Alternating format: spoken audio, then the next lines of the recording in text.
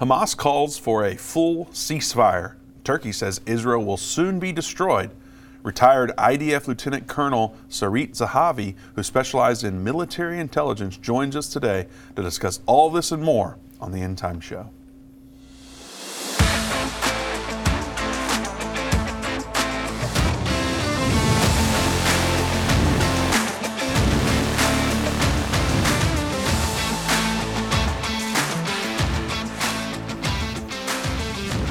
Welcome to the End Time Show. Vince Stegall here with Doug Norvell. We're so happy you've joined us today. Doug, we're back. We are back. It's been like 2 weeks. I know. It seems like forever Almost since we've forget been in here. how to do anything. Yeah, at least here. But We've been here. We just haven't done the show. You've been here. I've been here. Yeah. I mean, I haven't been. You were out physically hog in the hunting. house. I was. And other things. Yeah. So I went hunting. Lots of good times. Sure. And I'm not going to throw you under the sleigh today, Thank Doug, you. I or the bus. appreciate it. Thank you. It's Christmas time, right? Yes, it is. Some people aren't ready to celebrate Christmas until December. Some people aren't ready to celebrate Christmas at all. We understand that. We love everybody out there. So it's kind of like the timing of the rapture. We love you wherever you fall in that conversation. Before we get into today's show, it's good to get back here in the office and around the coffee pot, Doug, as we talk politics and religion and First Cup Coffee. Yes, sir. First Cup's a Christian-owned Patriot coffee company out of the great state of Texas, as you all know very well. They have 11 different roasts, each one named after a specific piece of American history, and you can get one of their roasts either ground or whole bean like I prefer it, or you can even get the pods if you're one of those Keurig people. So ditch the grocery store coffee that has been sitting on the shelves for up to 2 years. Go to firstcup.com, use code ENDTIME to get 10% off.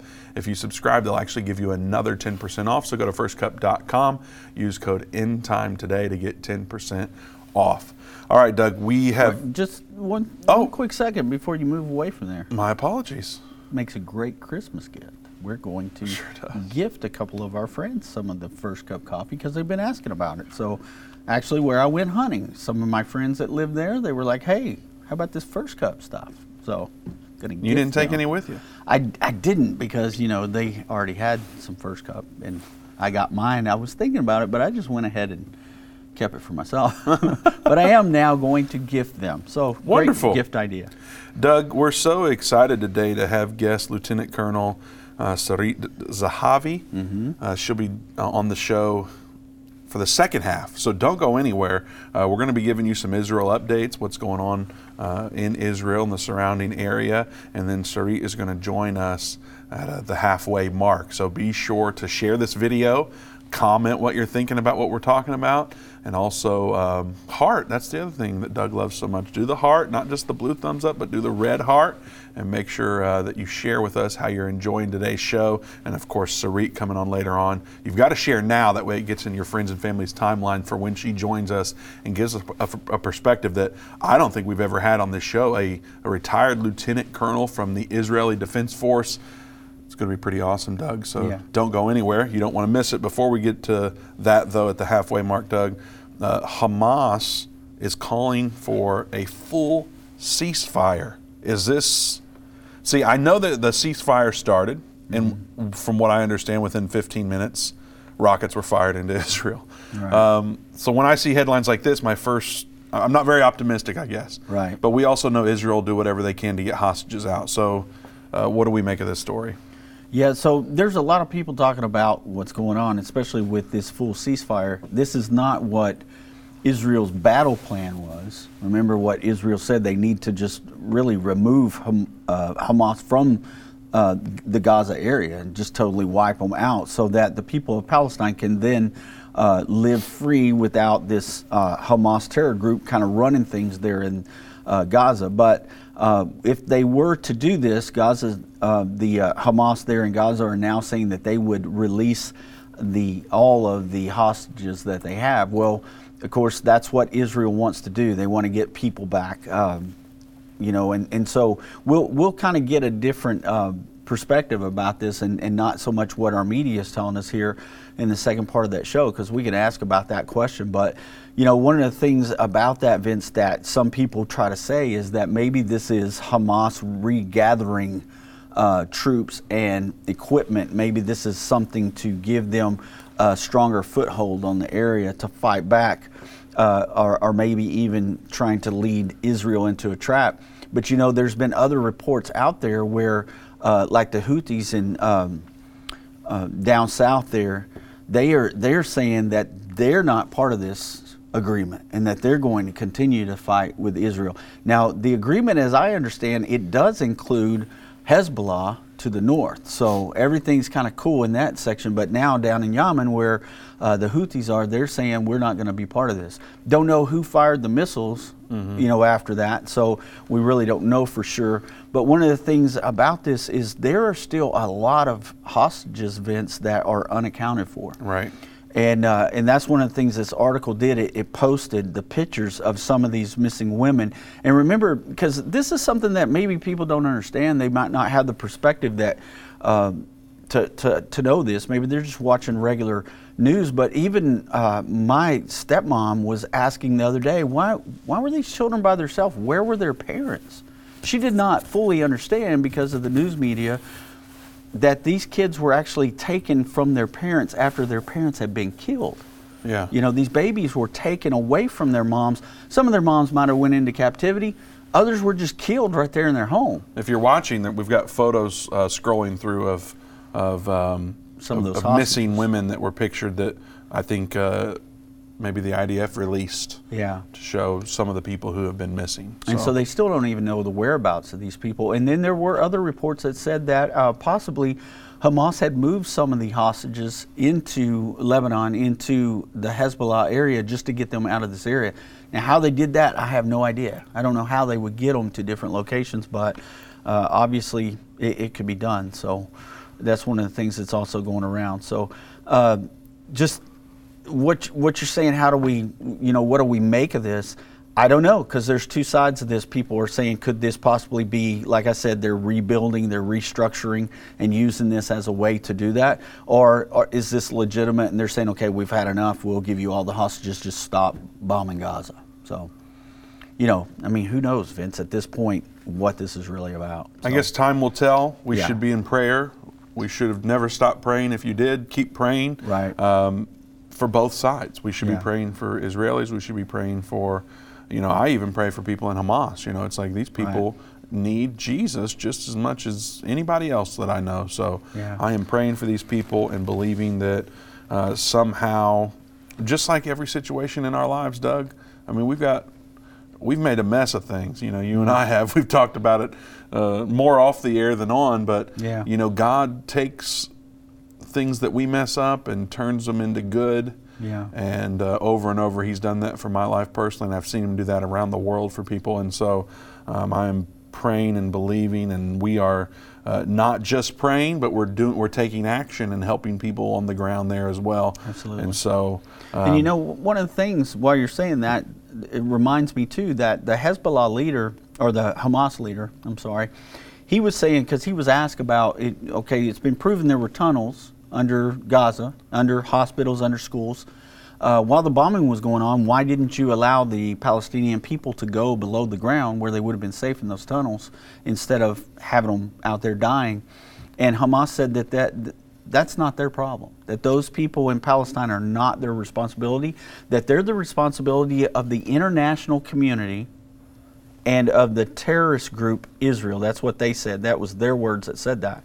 So they're calling Israel a terrorist group and saying that Israel is actually the ones that should have been thinking about that. Instead of saying, we could have moved those people down there and saved their lives, they said that's not our responsibility, we don't care. So it kind of shows you the mindset of the people who are running Hamas. Not saying that everybody that is part of Hamas thinks like that, but it does seem like that's where we're headed, that they didn't really care about the Palestinian people. They only cared about their terrorist organization and what they were doing. Doug, how does the world government hear and see what's happening and still be so against Israel, so pro Hamas, I guess? And how do they do that? How do they justify that take? That's a good question, Vince. I think that a lot of it has to do with education and with what people are being taught at a very young age, and then they rise up into leadership areas, and we're looking at a whole different mindset now, because we're not looking at the big picture of Israel, they look at Israel as occupiers. They don't look at Israel as this was their country. And then, after the Holocaust, after World War II, when they gave them back this area, they look at them as aggressors because of the 1948 war, the 1967 war, the 72 war, all these things. They feel like Israel was the aggressors and these people have been oppressed. You heard the Secretary General say of the UN that, really basically Israel had this coming because of years and years of occupation. Yeah, the UN, it's like I've seen what they've done. The latest thing they've done is I see that in the COP, what is it called? COP? Yeah, the COP28. COP28? Yeah. They're going to target meat consumption. They're doing all this stuff. It's like, these guys are, why does anyone still trust them? I know, right? Why is anyone still putting their money into these organizations? It seems mind-boggling to me that people are so fooled, and they come out and they're saying meat consumption will be a target. They want to, of course, we've talked about it here, 2 years ago at this point. They want you to eat crickets and whatever. We showed those clips of those commercials that they've done. It's like, these guys are very interesting, and the meat that you're going to buy that's in the a good choice. Yeah, like I'm trying to. I'm trying to stay on track, Doug. But the meat options that they're going to give you, as we've seen trickling into these grocery stores, are going to be interesting. I've had friends buy meat that they thought was meat, but they didn't read the packaging very well. And then when they took a bite into it, they found out what it actually was. And that's really how a lot of the majority of the grocery store meat aisle is anyway. It's imported from some random country or countries from overseas. People I know call it mystery meat. They even mix it with other meats of different origins, and you never know where that meat came from. And it's probably been endorsed by the United Nations or the WEF. They put that product of the USA sticker on there. Doesn't mean it's from here, just packaged here. So our friends at backyardbutcher.com, they're delivering American-raised and harvested meat from right here in our American backyards to dinner tables across our nation. Klaus Schwab doesn't like them at all. Go to backyardbutcher.com, save an extra 20% off your entire order by using the code ENDTIME, or go to backyardbutcher.com/endtime. Go to backyardbutchers.com and buy American meat today and get 20% off your entire order. And make the UN mad. Yeah, just every time I have a steak now, I just want to take a picture of it and send it to We should get one of those steel engravers and just of Klaus Schwab's face and just burn that on our steaks. Make a branding iron with that. Yeah, branding iron. That's what I was thinking of. I like that idea. Let's do it. It's a good idea. If you like that idea, comment Doug. Let him know that you missed him over the Thanksgiving break. I know I sure did. Doug, the next story, comment Doug, D-O-U-G. There you go. I really did miss you, Doug. Israel will soon be destroyed. That's a statement by Turkish president. Yeah. Does that set off any alarm bells for you? Well, absolutely it does, Vince. And it's a big deal because right now, Turkey is a NATO participant, so they're in NATO. They're one of the NATO allies, and they're making this kind of statement. The thing that really worries me is this was said by Erdogan, and it was said in front of his lawmakers, his legislature, basically. And he said this. He said, "Right now, I am openly saying with clear conscience that Israel is a terrorist state." Okay, so same thing we've heard from Hamas. He's lining up with Hamas there. And it says, the article said, while this comment was widely reported, his subsequent remarks went largely unnoticed. Well, listen to what he says next. He called out, "Hey, Israel, you have an atomic bomb, a nuclear bomb, and you're making threats with this. We know this, and your end is near." So he says, Israel, your end is near, and then he says, you can have as many nuclear bombs as you want, but you're on your way out, he added. The Turkish lawmakers responded to his message with thunderous standing ovations. So Turkey is a very big player in end-time prophecy events. We know that they're part of the force that will come down at the Battle of Armageddon and Gog and Magog. When you read that, they're actually mentioned there. And so when they are mentioned there, it is the part that says the house of Togarmah. That is talking about Turkey and Armenia, kind of those areas there. And so when you see that in the Bible, you know that Turkey's going to be part of that invading force at the Battle of Armageddon. So these kind of comments, it doesn't really surprise us. It just does because they're a NATO ally right now.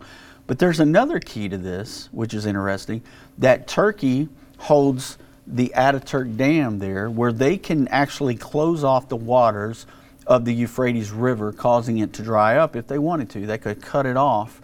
And we know that that's one of the prophecies in the vials. That's going to be one of the vials that that river will be dried up and made a way for the kings to come across into Israel. So whether or not that will be a vial that is a natural plague that God does it, or if he uses Turkey to do it, we don't know exactly how it's going to be done. We just know that Turkey has that capability.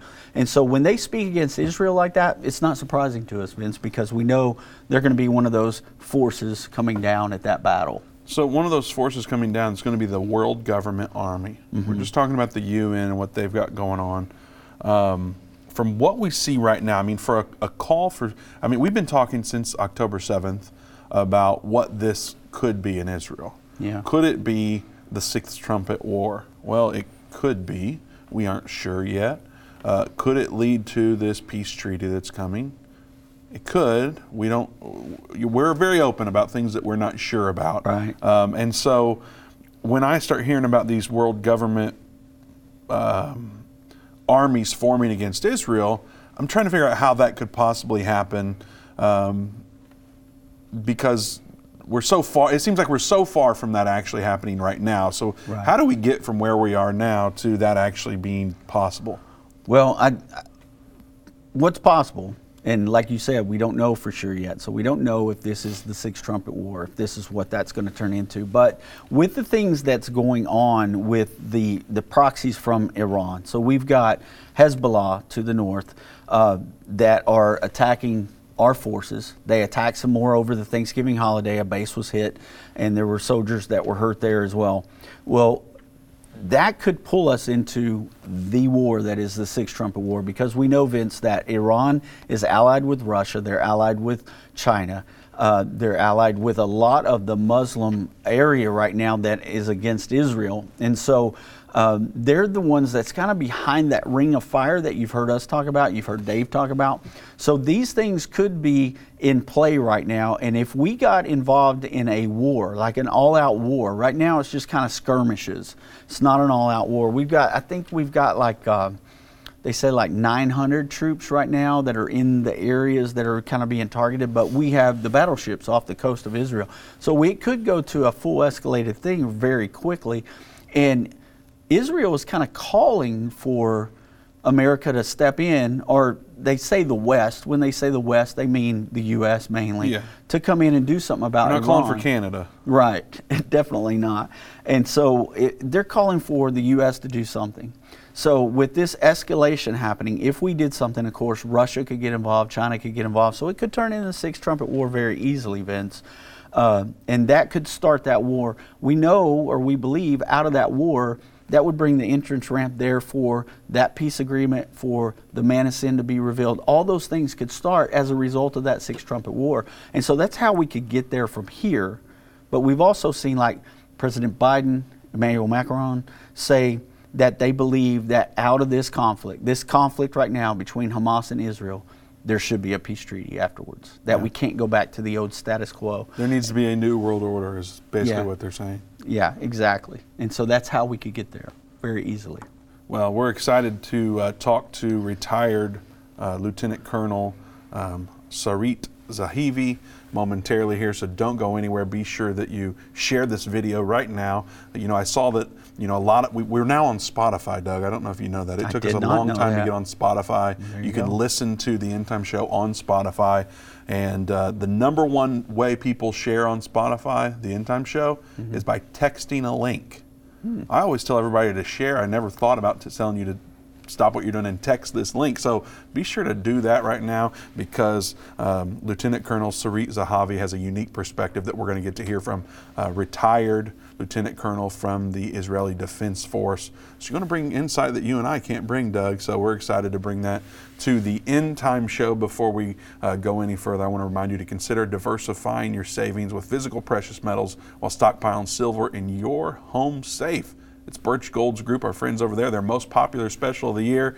Now through December 22nd, for every $5,000 you spend with Birch Gold, they will send you a 1-ounce silver eagle coin for free. So visit birchgold.com/endtime to claim your eligibility now. You can purchase gold and silver and have it shipped directly to your home, or have Birch Gold's precious metal specialists help you convert an existing IRA or 401k into a tax-sheltered IRA in gold for no money out of pocket. And they'll send you that free silver for every $5,000 that you purchase. So keep it for yourself. Give something with real value as a stocking stuffer instead of an apple like my grandma used to put in the stocking stuffer. Just visit birchgold.com/endtime to claim your eligibility with an A+ rating with the Better Business Bureau and thousands of happy customers.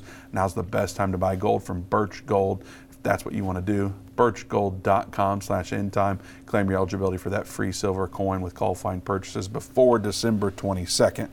Let me just say this too while you're talking about that. Another one, Doug. Yeah, I know. But, this is awesome. You know, I'm in the chat when I'm not on the program, so I'm watching what people are saying. A lot of people are saying, how is gold and silver going to help us? Well, you can't eat it. That's one thing people say. That's right. You can't eat that stuff. But here's the thing. We're not talking about the Great Tribulation period of, go out and buy this gold for the Great Tribulation.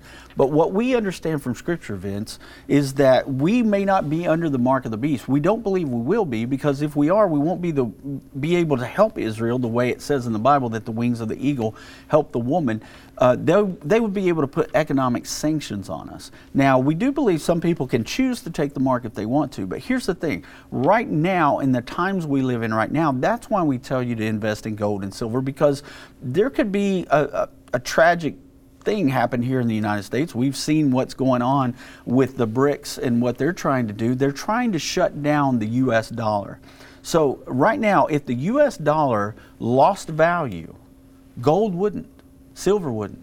And so you would be able to buy things with gold and silver. Now people say, well, how do you do that? Well, I was looking into it the other day, and they actually make bars now where you can pull off little pieces. It looks like a Hershey bar, and you can actually pull off certain amounts of your gold that amount to certain amounts of money, and you can trade and barter with that kind of stuff. But you also, I've seen them in the coins. We've received some gold here and as gifts from people, and so we've seen the gold, and seen what it looks like. Now, I personally don't have any silver and gold, but it doesn't mean that I wouldn't invest in it, because like when we had, other financial advisors on here, everybody has talked about having some kind of stock in silver and gold, whether it's a physical thing or if you're just buying into it right now. Well, and of course, what we're encouraging people to do is to be informed. Yeah, and absolutely. Learn more about it and make the best. Pray. Yeah. Pray what you should do and make the best decision for you and your family. Ultimately, God is going to take care of us, though. And they're absolutely right when they say that. Yeah. Take no thought. Right. Matthew 6. Yep. So, Doug, there's one more story I know we want to get to. Of course, we want to remind everybody, Sarit Zahavi is going to be joining us momentarily. But Iran warns in Hebrew that war in Gaza won't go unanswered. Right. Yeah, so this is coming from their supreme leader, Ala Khamenei, I guess is how you say his name. I'm so glad you got to say it. Thank you. I tried. But he says in this article, this bombing will not make up for the crushing defeat that the Zionist entity suffered. The bombing, or October 7th, the bombing will shorten its life, while the deprivation and atrocities will not remain unanswered. So he's making threats right there in this, and this was actually on X, right, which was formerly known as Twitter. I love it when you talk about it. I know, I don't know that much about it, but it's on that platform, folks. So if you know what X is, you know what I'm talking about. It used to be Twitter with the little bird, now it's X. And he actually made this statement on X. So he's just outright saying, and while that's happening, Vince, they're still being able to enrich uranium. They're still being able, we heard months ago that they're only like 12 weeks away from uranium enrichment that would be able to be used as nuclear weapons. And so we're looking at that now, and we're seeing these threats now, and there does remain a threat there that I believe that's why the United States have the warships off the coast of Israel, because they're telling Iran, look, we're here, so don't push us into something that you're going to be sorry for later, So anyway, interesting that we're getting these threats from these leaders surrounding Israel. When I hear that Iran makes a threat, Doug, Yeah. it seems like Iran's threats have been empty for a long time. Like, I don't know if they should be taken seriously or not. I know what they're capable of. Right. But at the same time, it seems like almost nothing ever happens. And so, does Israel kind of sit back and laugh at them, or is this a serious? Does America even, I know we send them money, but are we really taking them seriously, and actions actually happening? Well, see, I don't think that we are. I think that this administration is kind of talking out of both sides of its mouth right now, and I think that Iran knows that. I mean, and they know exactly how far they can push, and they know where they stand with the Biden administration. And I think that's why they're kind of, at one point they'll kind of say, look, we're not calling the shots here. We're just helping equip the people that want to call the shots. And then the other side of their mouth, they're saying, hey, we're going to totally destroy Israel and knock them off the map. So that is what they want to do. They've even done simulation videos about it and played it in movie theaters to the cheers of the people watching. And so that is what they want to do. Are they capable of doing that right now? I don't know. I don't think so. And I think Russia probably would have a lot to say as their ally to kind of tell them, look, we're going to reel y'all in a little bit to keep you from causing World War III.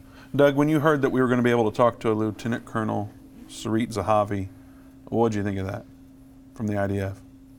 I think that is amazing. I mean, I have seen her in other interviews with some other folks, and she's very good. And I'm excited to get her perspective because we've never had an IDF officer's perspective on here. We've talked to other people that have other titles within the government of Israel, but never an IDF Lieutenant Colonel. So pretty excited. So we won't be getting calls. So right. Don't email Doug and be upset about that. Right. But you want to stay tuned for Lieutenant Colonel Sarit Zahavi. Share this video, comment what you're thinking about Sarit, and of course heart it, but don't forget to share. She will be joining us after this break, so don't go anywhere.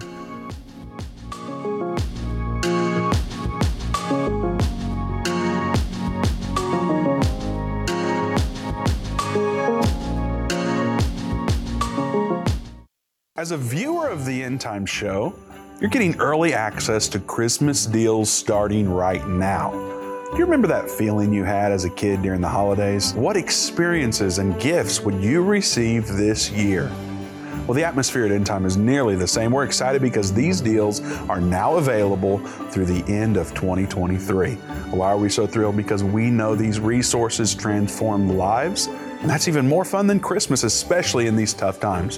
For the remainder of 2023, you can get deals like a special VIP group video call with Dave Robbins when you get Understanding the End Time. End Time Plus subscription for 50% off, or my personal favorite, a $10 and under sale for almost 100 different products featuring Irvin Baxter, Dave Robbins, and more.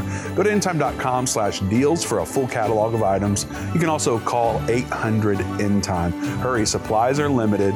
Go to endtime.com/deals today. What if you could understand Bible prophecy? Dave Robbins, the host of the End Time Show's TV and radio programs, is holding a free prophecy conference near you. Gain peace and understanding about what the Bible says concerning end time prophecy. Call 1-800-END-TIME or go to endtime.com/events to see when Dave will be in a location near you.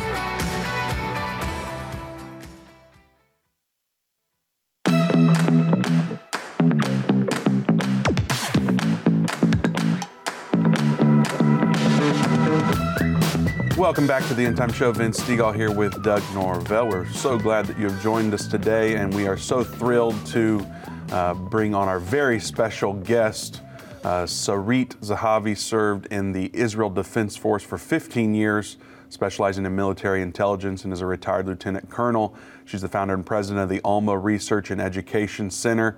Sarit has briefed hundreds of groups and forums ranging from U.S. senators, congressmen and women, and politicians to senior journalists and visiting VIP groups in Israel and overseas. Sarit scripts numerous position papers and updates focusing on Lebanon, Syria, and Israel's national security challenges. She holds an MA in the Middle East Studies from Ben-Gurion University. Her unique achievements led her to be selected by the Jerusalem Post as one of the top 50 most influential global Jewish personalities of 2021. Sarit, welcome to the End Time Show. Thank you very much. So we're on day 54 of Israel at War. From your perspective, what's this really all about? It's definitely not about Israel-Hamas war.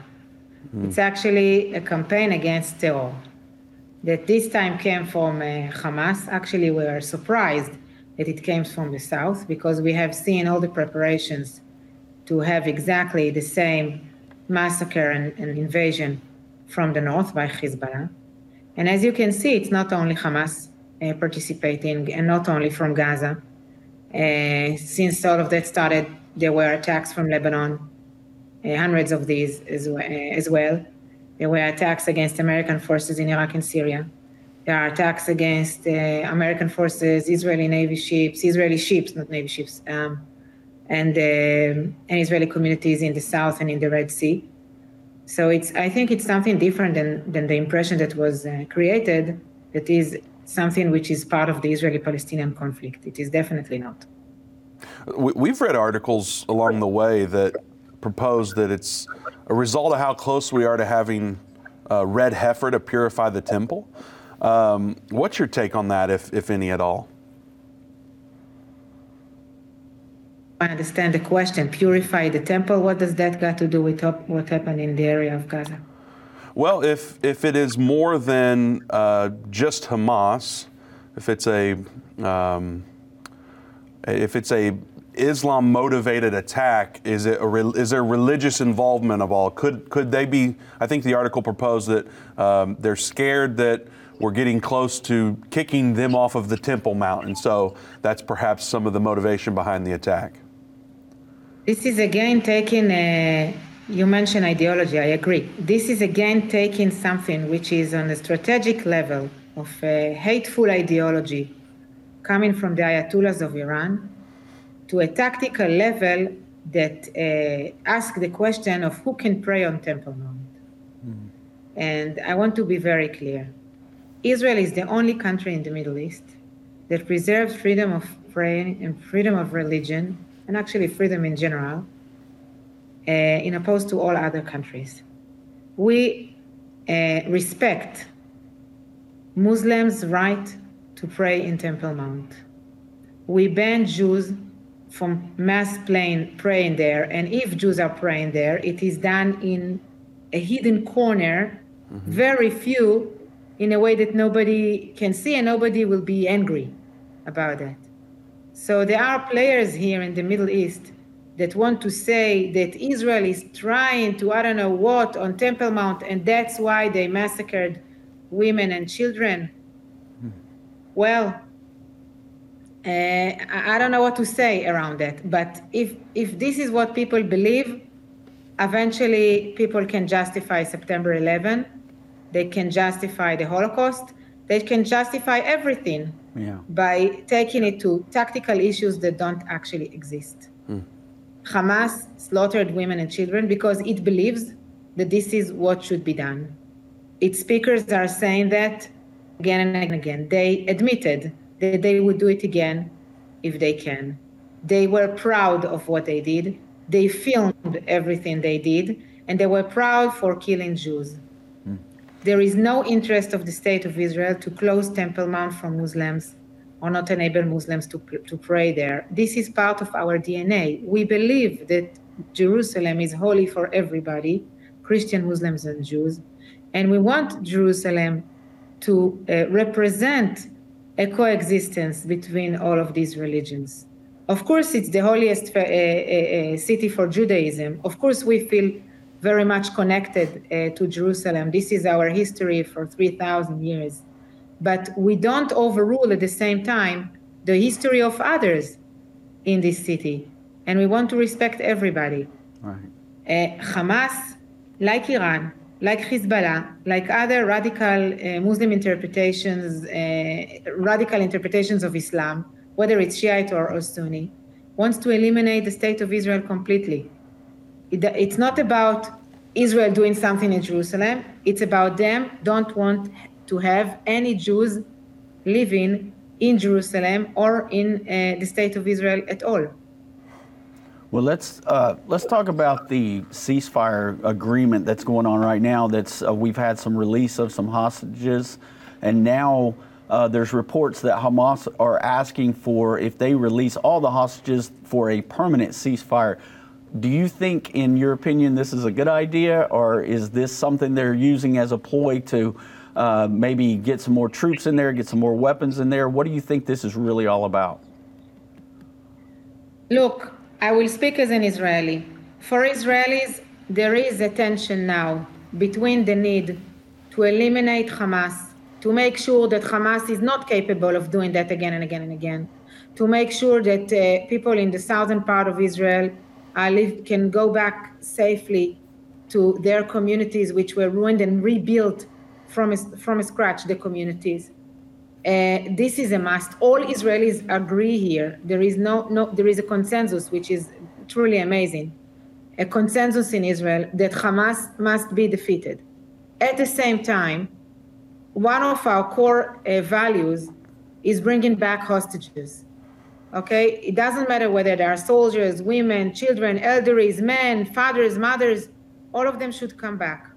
So I understand that, again, in the tactical level, there is a tension between these two goals, and we are all aware of that, and I don't envy my government that needs to make these kind of decisions.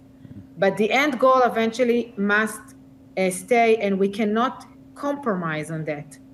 We must send a clear message to all the different players here in the Middle East that those who are coming after us will get killed, that we cannot live with this monster next door. This is right for Hamas in the south, and this is, of course, right with Hezbollah in the north. It's the same issue.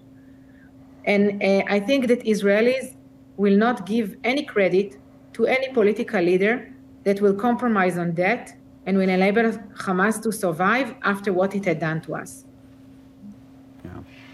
Well, back when 9/11 happened, you mentioned that earlier, Iran was one of the top axis of evil that was told to us by our president at that time, George Bush, when he said that Iran was part of this terror organization and they were one of the axis of evil. But since that time, we've seen our government allow Iran to begin a nuclear program. They've funded and given them so much money that has gone toward this, and we know that now. So what do you think is going on with Iran and the world kind of knowing what Iran's plans are for uranium enrichment? And they've said time after time again they want to erase Israel from the map. So why do you think that, like our country and other countries, have been in support of Iran and their nuclear program?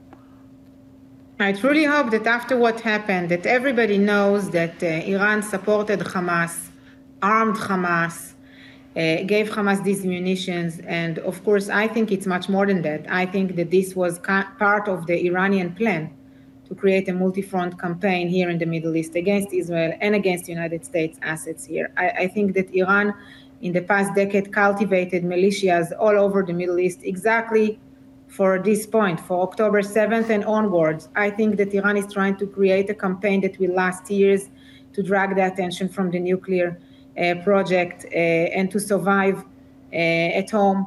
I think that Iran has no schedule, meaning that, okay, now once these militias are launched, it can take years. What do they care of, creating destruction in the region, and not only among Israelis, but also among Lebanese, Syrians, Iraqis, Yemenis, Gazians for years? What do they care? This is, what they can use Arab blood for Arab blood for this campaign against the state of Israel. They don't truly care. And that's why I think that all of that needs to be taken in consideration when we talk about the West's policy against Iran, because eventually the Islamic Revolution goal is to distribute the values of this revolution everywhere in the world, in the United States or Europe or whatever, it doesn't matter. And they are already building educational institutions to spread this ideology. So I think the nuclear issue is very important, but it's not the only issue. There are so many issues around here that we should have a comprehensive approach to deal with all of that, understanding that there shouldn't be any compromise on, I would say even fascist, radical, Islamist ideology that threatens us all. Okay, it's not about Israel. It's a threat. It poses a global threat. It is everywhere, and Israel is just kind of a representation for these values of freedom over here in the Middle East. But we are not the only one who are at risk. Right. It is very important to have a consistent policy. By the way, it doesn't matter which administration.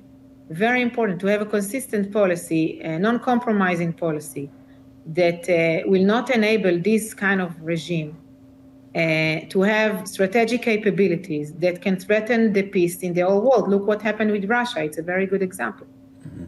Sarit, we're coming up against a break. You've got like 35 seconds. I don't know if you have time to say it or not, but you mentioned it's not the biggest issue. If you could pick one, what would be the biggest issue? Do you have time to cover that in 30 seconds? The biggest issue, in my point of view, is the ideology. Okay. We are fighting against a notion. All right. Well, Doug, we certainly agree with that. That's what we talk about a lot here. We're coming up on a break, so Sarit, we'll bring you back after this break. If you have time to stay, we appreciate it so much. You need to go to israel-alma.org. You can learn more about what Sarit has going on. Of course, we'll hear more from her on the other side of the break and figure out how we can keep up with her. We know you all out there will want to follow her on social media and her organization. So we'll be right back to talk more with Sarit on the other side of the break.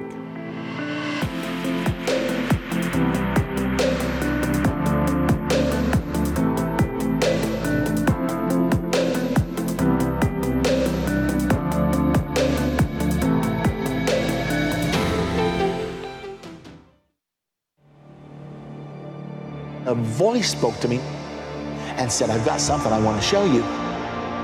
I was so sure God had talked to me. And I was stunned by what I saw. A direct fulfillment of this over 2,500-year-old prophecy. The United States will stand with Israel. Why haven't I ever seen this before? 1/3 of humanity will die. What do these beasts symbolize? The lion, the bear, the leopard. The combined beast from Revelation 13 represents the end-time government of the Antichrist. Understanding the end time. Now streaming on Endtime Plus and available to order at endtime.com/UET. Go to endtime.com/UET or call 800-ENDTIME. They that understand what is taking place will instruct many. Except a man is born again, he can enter or see the kingdom of God. I don't care what label you've been given or what label you've given yourself. You are essential. You still matter. This is a journey, and when we get to the other side of that, that's where our prize is. That's where our reward is.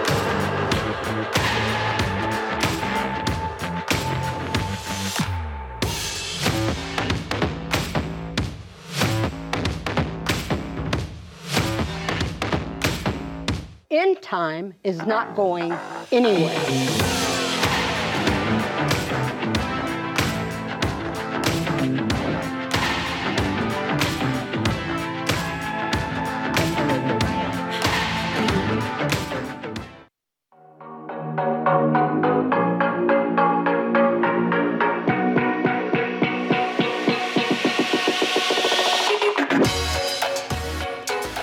Welcome Welcome back to the End Time Show. Vince Stegall here with Doug Norvell. We're joined by special guest Sarit Zahavi, retired Lieutenant Colonel from the Israel Defense Force and founder and president of the Alma Research and Education Center. Sarit, again, thank you so much for joining us. If our audience wants to keep up with you, what's the best way to do that? Look, I try not to deal with policy. You know, my DNA is an intelligence officer, so I try to bring the data, trying to bring the information. The easiest thing is to sit in our comfortable offices with suits and ties and say our leaders what to do. No ties. Whether they are no Americans ties. or Israelis. No ties today. But I'm very careful with that. I'm trying to be modest. My life mission is first make people understand. I think this is half the way for solutions. If people will understand what we are facing and understand and completely change the framing, as long as I see again and again and again in international media that the framing is Israel-Hamas war, and people don't understand that this is something different. As long as I see that the answer to Israel-Hamas war is a two-state solution, while I think it's completely separate, we can discuss two-state solution. I'm not totally against it. I just don't think this is the answer to prevent the next massacre. If we don't deal with education and we don't deal with how do we prevent children from growing up to believe that this is what they should do when they grow up, it doesn't matter whether it's Hamas, Palestinian Authority, Islamic Jihad, ISIS, doesn't matter the name. We just have to, if you ask me what's the solution, it's first and foremost schools. Gaza is half ruined, fine. Who is going to build the schools? UNRWA? Again, UNRWA?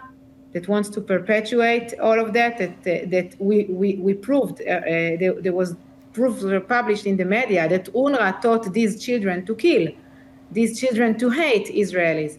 So who is going to educate the Gazians after this catastrophe? I think that, out of this catastrophe, there is also an opportunity now to work with the Gazians on a different future, on a different prospect. And at the same time, this idea should be spread elsewhere, because as I've said, as a resident of the Galilee, the pictures that you see behind me are actually pictures of Hezbollah on the border, 12 kilometers from where I am now. I took these pictures. I saw Hezbollah every day on the border. They are still on my border after, in the past few weeks, they attacked us every day with anti-tanks and missiles and whatever. And it's the same ideology that that Israel should be wiped off the map, that they want to get to Jerusalem, that Jews should not live here, that Jews are the colonizers, even though my grandmother, one was born in Beirut and the other one was born in Hebron. So I don't know what do they talk about exactly, but this should be changed. We should work on changing the education. And I think in Gaza and in Lebanon, these places, for different reasons, by the way, are good opportunity. Gaza, because it is half ruined and everybody speaks about new beginning there. And Lebanon, because there are more players in Lebanon than just Hezbollah that we can try to work with. It's a long way to go.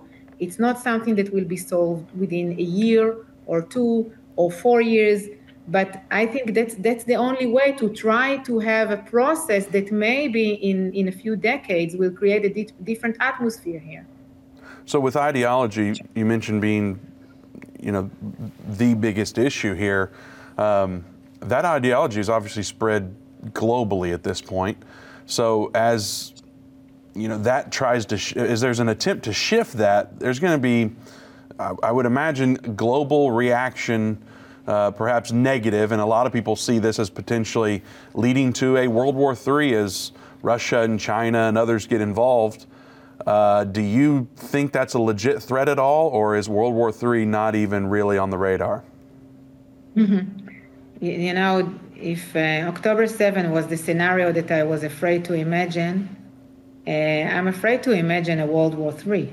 I cannot overrule it, but I'm afraid to imagine that. So all I can say from my modest point of view here in the Middle East is that the relationship between Iran and Russia are different than they used to be. Now, you cannot say exactly that everything is happening the same way it happened in the past. For example, we don't have, if I compare it to the Cold War, We don't have just two blocks here. We have Israel, United States, Europe. Okay, these are Western countries, believe in freedom and believe in equality and believe in democracy. But on the other side, there are players with different ideologies, like Russia and Iran. It's completely different ideologies and different point of views and even different interests. But what they share today is the interests. So if in the past we've seen Iran buying weapons from Russia, today we see Iran buying and selling weapons to Russia in a way that changed their partnership. So I can take Syria as an example. If in the past there was a competition between Russia and Iran over Syria and who will control where, today we see kind of a status quo that was created in Syria, that some of the areas are affiliated with Iran and others are more having Russia hegemony, and there are even areas that are under the control of United States or proxies of United States, I would say, or militias or others that are affiliated with the United States, and the Kurds area and areas that are under control of Turkey. So Syria is in a way divided in kind of a representation for various players, various interests, various ideologies that coexist in the same region. So that's why I'm trying not to speak with black and white colors. I think there is a lot of gray here. And if we want to understand the Middle East, we shouldn't ignore these gray colors. Yet, having said that, yes, I do think that there is a radical ideology here that we shouldn't compromise upon, and we should fight this. We should make sure that we don't enable this ideology to continue to spread, to continue to expand. And as you said, yes, it is building educational institutions everywhere in the world, including in the US, that are actually operating against the US Constitution.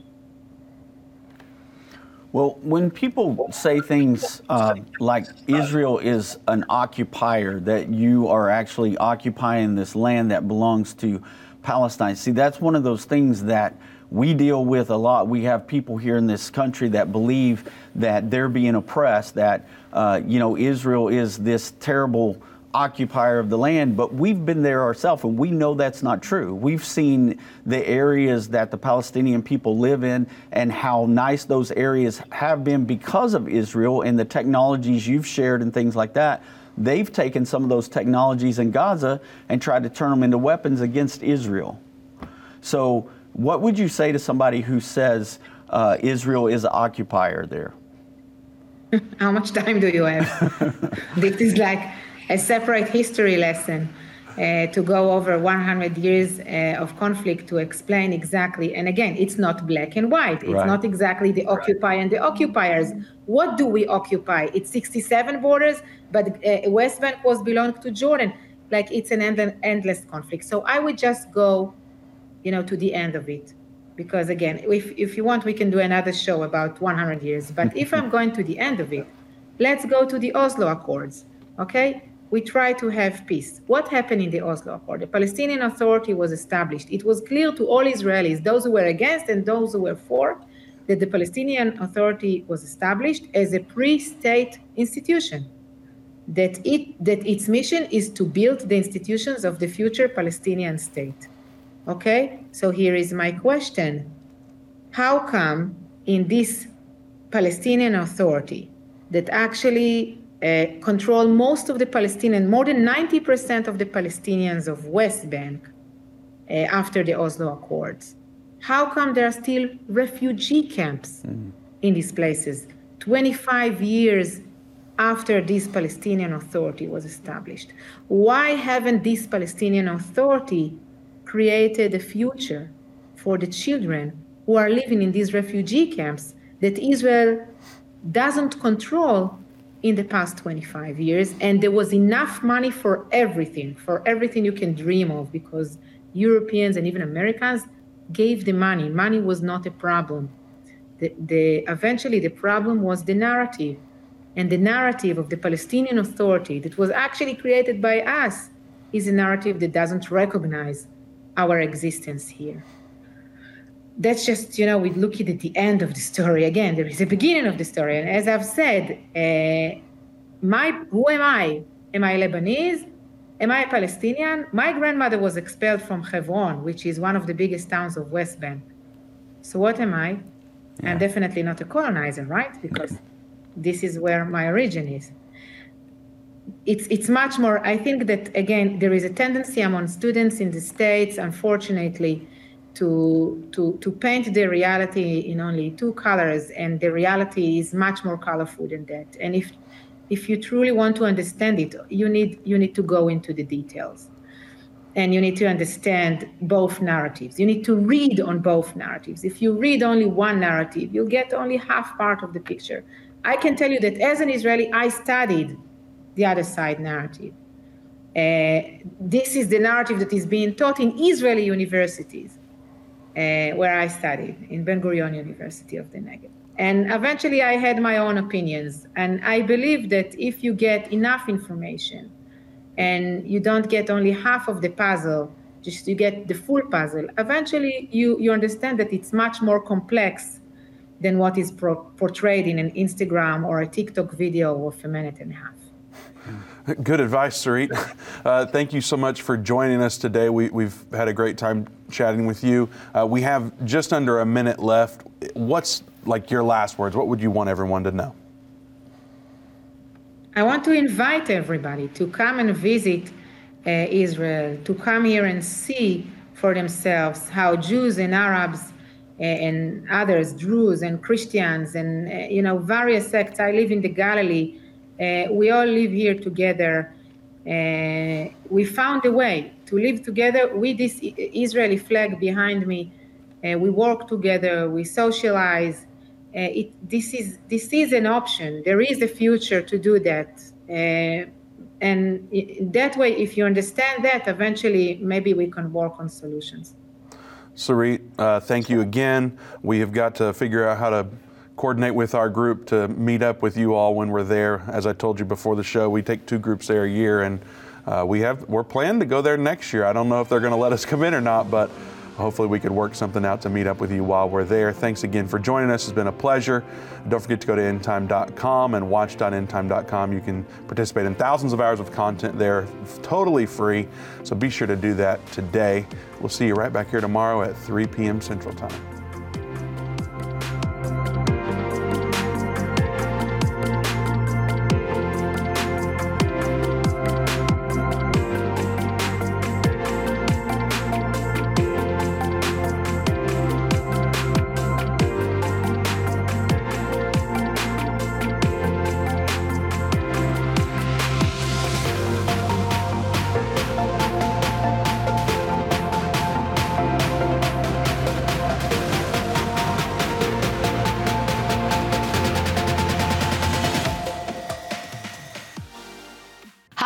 I'm Judy Baxter. When Irvin and I got married, we didn't realize that our calling would be a prophetic ministry. Since we started End Time Ministries, there have been many times we weren't sure how we would pay the bills, but God has always provided. We started with a magazine, then went on radio and TV, and now we have the Jerusalem Prophecy College in Israel and online with End Time Plus. The mission has always been to reach people with the gospel of Jesus Christ and the end time message. Through the years, my husband would say, we will see revival like never before in the last days. We are living in the end time now. Thank you for walking this journey with us and continuing in prayer. You are a part of the team. Thank you for your generous support. It is necessary for God's purpose. The most important thing is that you are ready when the Lord comes. Our hope is to help prepare you for that day. God bless you, and we love you.